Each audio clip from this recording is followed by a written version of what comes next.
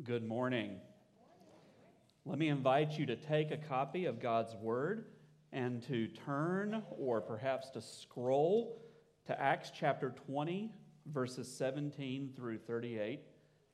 Acts 20, 17 through 38 as we continue our study of the book of Acts. And as you're turning there, I want to remind you one more time, Scott mentioned this right before we began singing, but we've had a lot of visitors in recent weeks, and we're so excited about that. And if you're visiting with us, we want to invite you to our lunch with the staff, which is going to be on February 18th. You can sign up for that outside at the Connection Center. But we would love to get to meet you and talk to you a little bit about what God is doing here at Taylor's First Baptist and to see what that might mean for you. So we want to encourage you to check that out. If you've turned to Acts chapter 20, 17 through 38, let me invite you to read along quietly while I read out loud. Now from Miletus, Paul sent to Ephesus and called the elders of the church to come to him. And when they came to him, he said to them, "You yourselves know how I lived among you the whole time from the first day that I set foot in Asia, serving the Lord with all humility and with tears, and with trials that happened to me through the plots of the Jews, how I did not shrink from declaring to you anything that was profitable, and teaching you in public and from house to house, testifying both to Jews and to Greeks of repentance toward God and of faith in our Lord Jesus Christ. And now behold, I am going to Jerusalem, constrained by the Spirit, not knowing what will happen to me there, except that the Holy Spirit testifies to me in every city that imprisonment and afflictions await me. But I do not account my life of any value, nor as precious to myself, if only I may finish my course and the ministry that I received from the Lord Jesus, to testify to the gospel of the grace of God. And now behold, I know that none of you among whom I have gone about proclaiming the kingdom will see my face again. Therefore I testify to you this day that I am innocent of the blood of all. For I did not shrink from declaring to you the whole counsel of God. Pay careful attention to yourselves and to all the flock in which the Holy Spirit has made you overseers to care for the church of God, which he obtained with his own blood. I know that after my departure, fierce wolves will come in among you, not sparing the flock. And from among your own selves will arise men speaking twisted things to draw away the disciples after them. Therefore, be alert, remembering that for 3 years I did not cease night or day to admonish everyone with tears. And now I commend you to God and to the word of his grace, which is able to build you up and to give you the inheritance among all those who are sanctified. I coveted no one's silver or gold or apparel. You yourselves know that these hands ministered to my necessities and to those who were with me. In all things I have shown you that by working hard in this way, we must help the weak and remember the words of the Lord Jesus, how he himself said, "It is more blessed to give than to receive." And when Paul had said these things, he knelt down and prayed with them all, and there was much weeping on the part of all. They embraced Paul and kissed him, being sorrowful most of all because of the word he had spoken, that they would not see his face again, and they accompanied him to the ship. Let's pray. Heavenly Father, we thank you this morning for your word. It is a lamp to our feet and a light to our path, and we're thankful for the opportunity that we've had to worship you so far this morning, Lord. We've worshiped you through singing. We've worshiped you through prayer. And now we pray, Lord, that your Spirit would be with us as we worship you through hearing and responding to your word.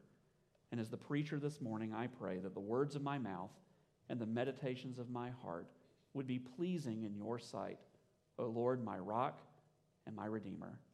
In Jesus' name I pray, Amen.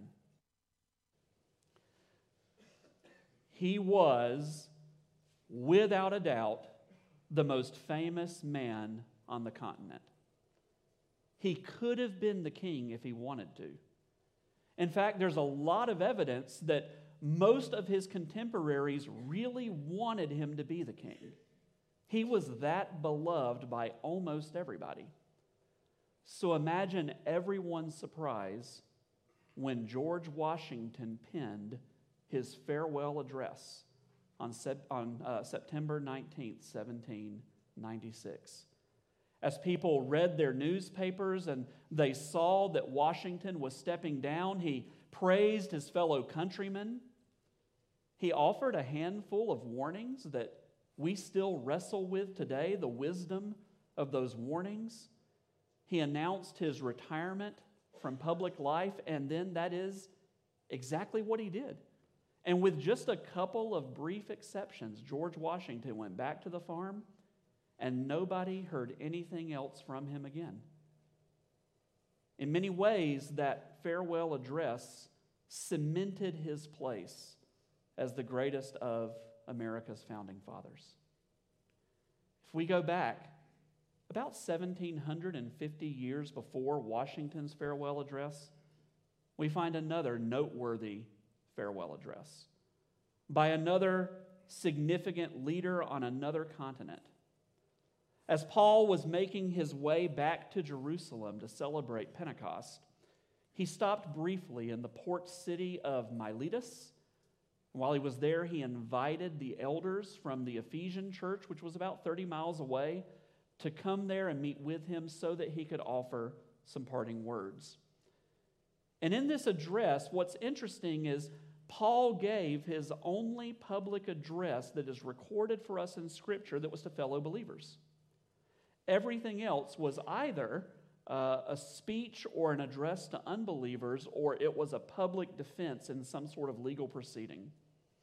But here, he speaks to those believers, and in his farewell address, Paul cast his vision for faithful pastoral ministry to those leaders. As we walk through Paul's parting words to the Ephesian elders this morning in Acts 20, 17 through 38, we're going to see three ministry priorities that ought to characterize faithful pastoral leaders. But first, before we start doing that, I think it's helpful if we step back for just a minute and if I offer a couple of preliminary comments about some of the language that we're going to find over and over again in this passage, because I think it's going to help us understand who Paul is speaking to and what it means for us today. Paul calls the leaders whom he's gathered together at Miletus both elders and overseers. Or maybe your Bible translation says elders and bishops. And in Acts chapter 20, these are two different titles for the same role in the Ephesian church.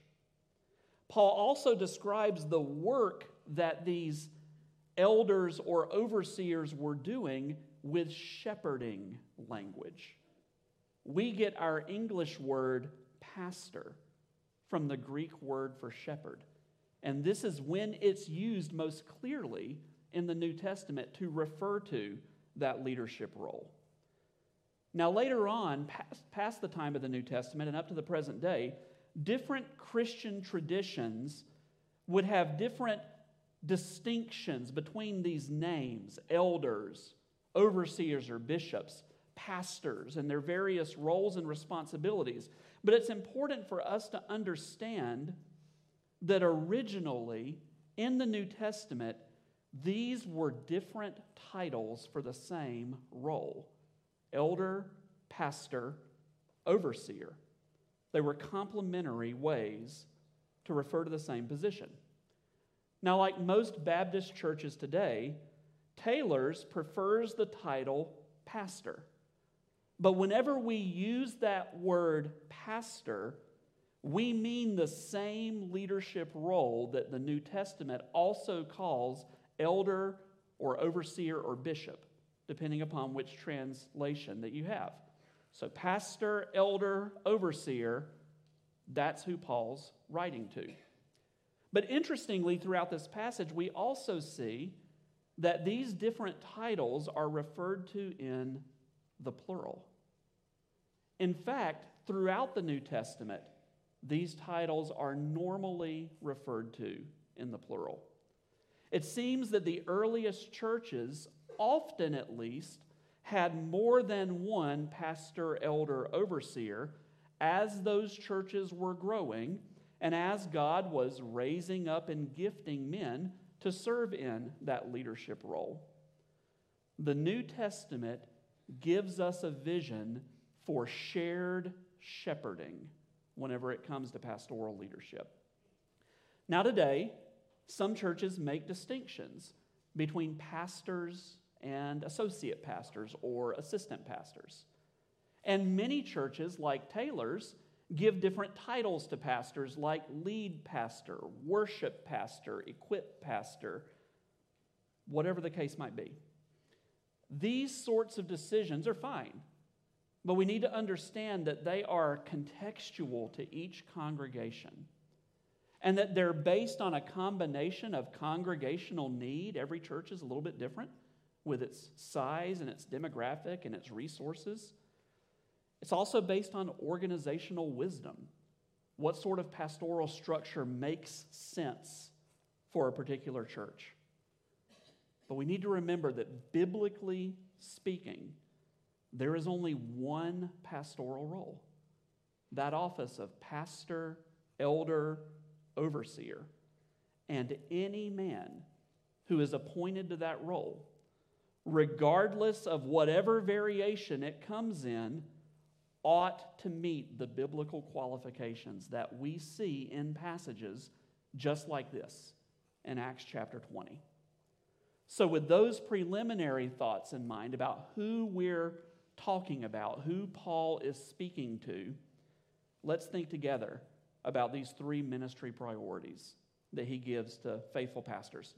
And the first priority we see in this passage is this: faithful pastors proclaim biblical truth to God's people. Faithful pastors proclaim biblical truth to God's people. In verses 17 through 27, Paul offers himself up as a role model to the Ephesian elders. He was a role model in his posture. He says in verses 18 and 19, "You yourselves know how I lived among you the whole time from the first day that I set foot in Asia, serving the Lord with all humility and with tears and with trials that happened to me through the plots of the Jews." Paul says he served the church humbly. He invested his whole heart into that service. And he didn't allow his ministry to be derailed by the plots and the schemes of hostile, unbelieving Jews. We saw some of those schemes back in Acts chapter 19 and other places. He also knew that future sufferings were just around the corner. He says in verses 23 and 24, "And now behold, I'm going to Jerusalem, constrained by the Spirit, not knowing what will happen to me there, except that the Holy Spirit testifies to me in every city that imprisonment and afflictions await me." He even says in verse 25 that he's not going to see these Ephesian elders again in person. Paul knew two things to be true: that the Holy Spirit was absolutely ordering his steps, and that part of the Spirit's plan for his life was future opposition wherever he preached. In fact, we know from the rest of the New Testament that Paul spent most of the final years of his life in prison. And while in prison, he would write some of his best-known letters: Philippians, Colossians, Philemon, and Ephesians, a letter written to this same church, led by these same men. As we've seen now for many months, a recurring theme in the book of Acts is that whenever the kingdom advances, there is always opposition. So Paul wasn't surprised, and we shouldn't be surprised when that opposition comes. But Paul wasn't only a role model in his posture, he was also a role model in his preaching. He says in verses 20 and 21, "I did not shrink from declaring to you anything that was profitable, and teaching you in public and from house to house, testifying both to Jews and to Greeks of repentance toward God and of faith in our Lord Jesus Christ." Then in verses 26 and 27 he says, "Therefore I testify to you this day that I am innocent of the blood of all, for I did not shrink from declaring to you the whole counsel of God." Paul didn't shrink back. He boldly proclaimed the whole counsel of God, God's redemptive plan that we find across the Scriptures from Genesis to Revelation. He didn't have Revelation yet, but from Genesis to 2 Chronicles for him, as well as all of this message of Jesus about the all-sufficient merit that they knew and they were passing down, that was his message. He says he taught from house to house and in public. He says he testified to both Jew and Greek. But he says whoever he was speaking to, his one message was always the gospel, wherever he was across the whole counsel of God. All this is consistent with Paul's normal pattern of ministry that we've seen throughout Acts over the last 18 months. Paul was a one-message man, and he preached that one message to whomever would lend him an ear over and over and over again. He testifies that he's innocent of the blood of all. It's an unusual phrase, but he's actually citing the prophet Ezekiel whenever he says that. And that was a particular way in Jewish culture of saying he'd done what God had called him to do, and he's not responsible for anything that goes wrong after this. He's been faithful. He's innocent of the blood of all. He's going to be judged by what he has done, not by anything that might come along later. Finally, we see that Paul wasn't only a role model in his posture or in his preaching, but he was also a role model in his philosophy. Let's look at verse 24. "But I do not account my life of any value, nor as precious to myself, if only I may finish my course and the ministry that I received from the Lord Jesus Christ to testify to the gospel of the grace of God." Isn't that a great verse? Acts chapter 20, verse 24, is a favorite verse of many pastors that I know. In fact, Acts chapter 20, verse 24 is Josh Powell's favorite verse. It is so much his favorite verse, he has threatened me within an inch of my life to not botch it today as we talk about it in these services. Acts 20:24 reminds us that it's not about the pastor, but it's about the ministry that God has entrusted to the pastor. Pastors are to glorify God by staying the course, persisting in their preaching of the all-sufficient merit of Jesus Christ, the gospel, and then at the end of their race, finishing well. Church, you want pastors who imitate Paul's posture, his preaching, and his philosophy. So I'm begging you, hold us accountable to this sort of teaching ministry. Hold us accountable. I'm also urging you to submit to our teaching to the degree that you are confident we are one message men proclaiming the whole counsel of God. Because we are not the authority, but the Word of God is the authority. What we say is not the authority. the one message we preach and teach 1,000 different ways is the authority. And if you find yourself in a situation where you ever feel like the Lord is leading you to a different church, which will not happen unless you're moving somewhere else, I want to encourage you to seek out a church whose pastors look like this. It's that important.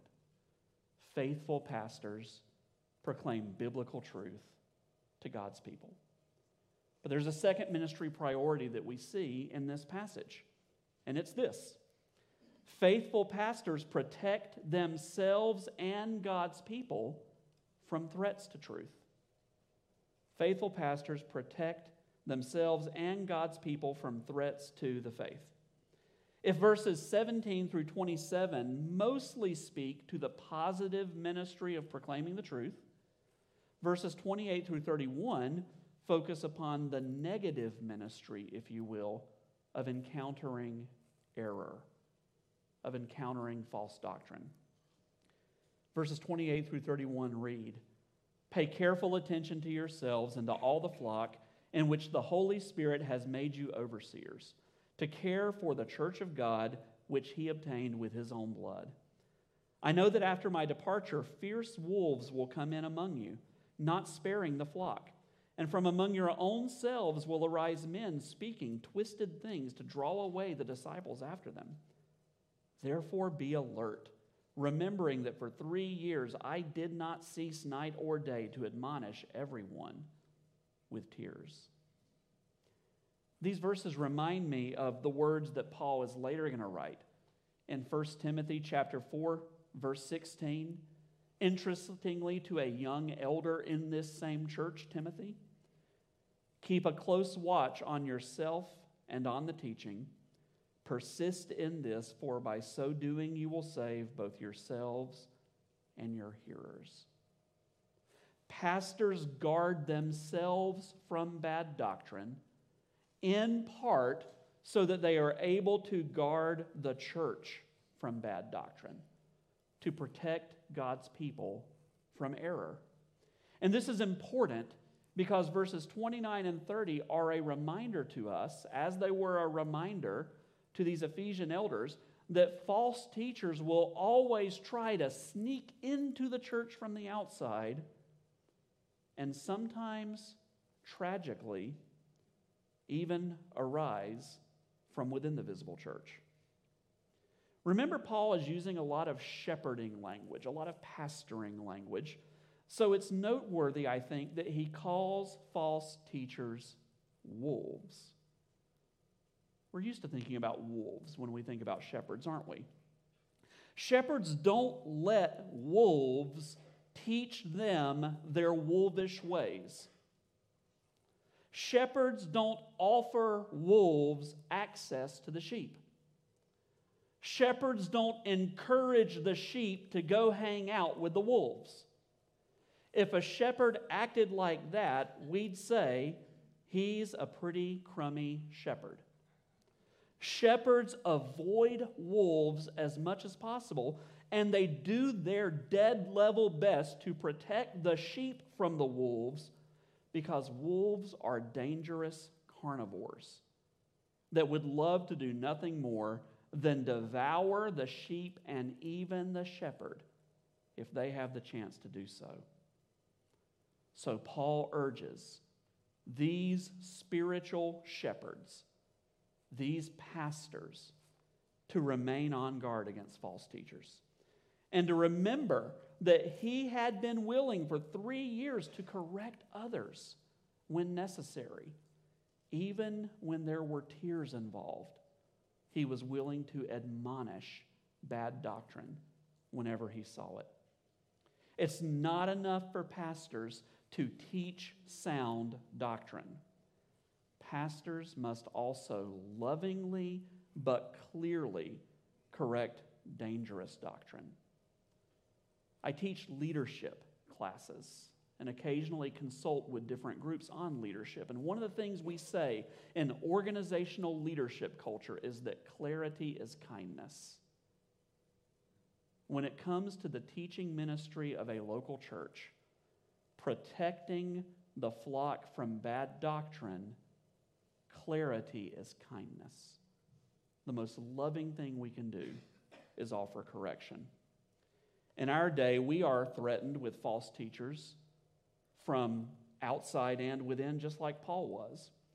The wider culture tells us there are many pathways to salvation, that we can chart our own course and are the captains of our own destiny, that we can have sex with whomever we want to as long as it's a consenting adult, that gender is fluid, that he who dies with the most toys wins. And the list could go on and on when it comes to that sort of thing. Even within the visible church, there are threats. There are theological liberals who redefine the faith. There are prosperity gospel hucksters who make God into a divine vending machine who gives us whatever we want. There are partisan pastors who turn patriotism into an idol. There are progressive preachers who allow secular identity politics to drive their teaching ministry. And the list could go on and on. Pastors must confront bad doctrine head on when it infiltrates the church or arises from within the church, because false doctrine is never a laughing matter. Indeed, if it's too serious, eternity itself might be hanging in the balance. Church, you want pastors who aren't afraid to speak out against the idols of our culture and the bad ideas that we sometimes find among believers. Pray that God would help us to have the discernment to determine the truth from error, the boldness to lovingly confront error whenever necessary, and the shepherd's heart to protect this flock from the wolves, wherever they may come from. Faithful pastors protect God's people from threats to the faith. There's a third truth that we see in this passage. Faithful pastors are motivated by love for God and God's people rather than material gain. Faithful pastors are motivated by love for God and God's people rather than material gain. Paul closes his farewell address by reminding the Ephesians about his real motivations. Let's read again, verses 33 through 35. I coveted no one's silver or gold or apparel. You yourselves know that these hands ministered to my necessities and to those who were with me. In all things I have shown you that by working hard in this way, we must help the weak and remember the words of the Lord Jesus, how he himself said, it is more blessed to give than to receive. For Paul, pastoral ministry should never be about accumulating worldly riches. And that was an important point for him to make in his particular context. In the first century, there were traveling teachers and philosophers all over the Greco-Roman world who had a reputation for coming into communities, offering their services, but exploiting their customers. This remained a problem even into the 2nd century in the church. A famous early Christian writing called The Teaching of the 12 Apostles actually says not to listen to any traveling preacher who stays in your house for more than 3 days or charges money for his work. It was an issue. But Paul was different. Even though he wrote in 1 Timothy 5:18 that pastors are worthy of being paid, he did. You can look it up. 1 Timothy 5:18. He personally chose to earn his income most of the time from working hard at making tents so that his reputation would be above reproach with the people that he was ministering to. He also says his hard work was a reminder to everyone of Jesus' teaching that it's more blessed to give than receive. You know what's really cool about that? It's more blessed to give than receive. That's Jesus' teaching, but that's not anywhere else in the New Testament. It's not written anywhere else in the New Testament. This is where we find it. But Paul says it's Jesus' teaching that he was reminding him of, which means they had heard it as well. This is just a reminder to us that there were lots of people repeating the words of Jesus in the first century before the canon of Scripture was complete. And the Bible doesn't contain for us everything that Jesus ever said during his ministry. Here, Paul is sharing from their oral memory of Jesus' teaching. It's more blessed to give than receive. And we have it because Paul is sharing it, rather than it being found in the Gospels themselves. Isn't that cool? I think that's cool.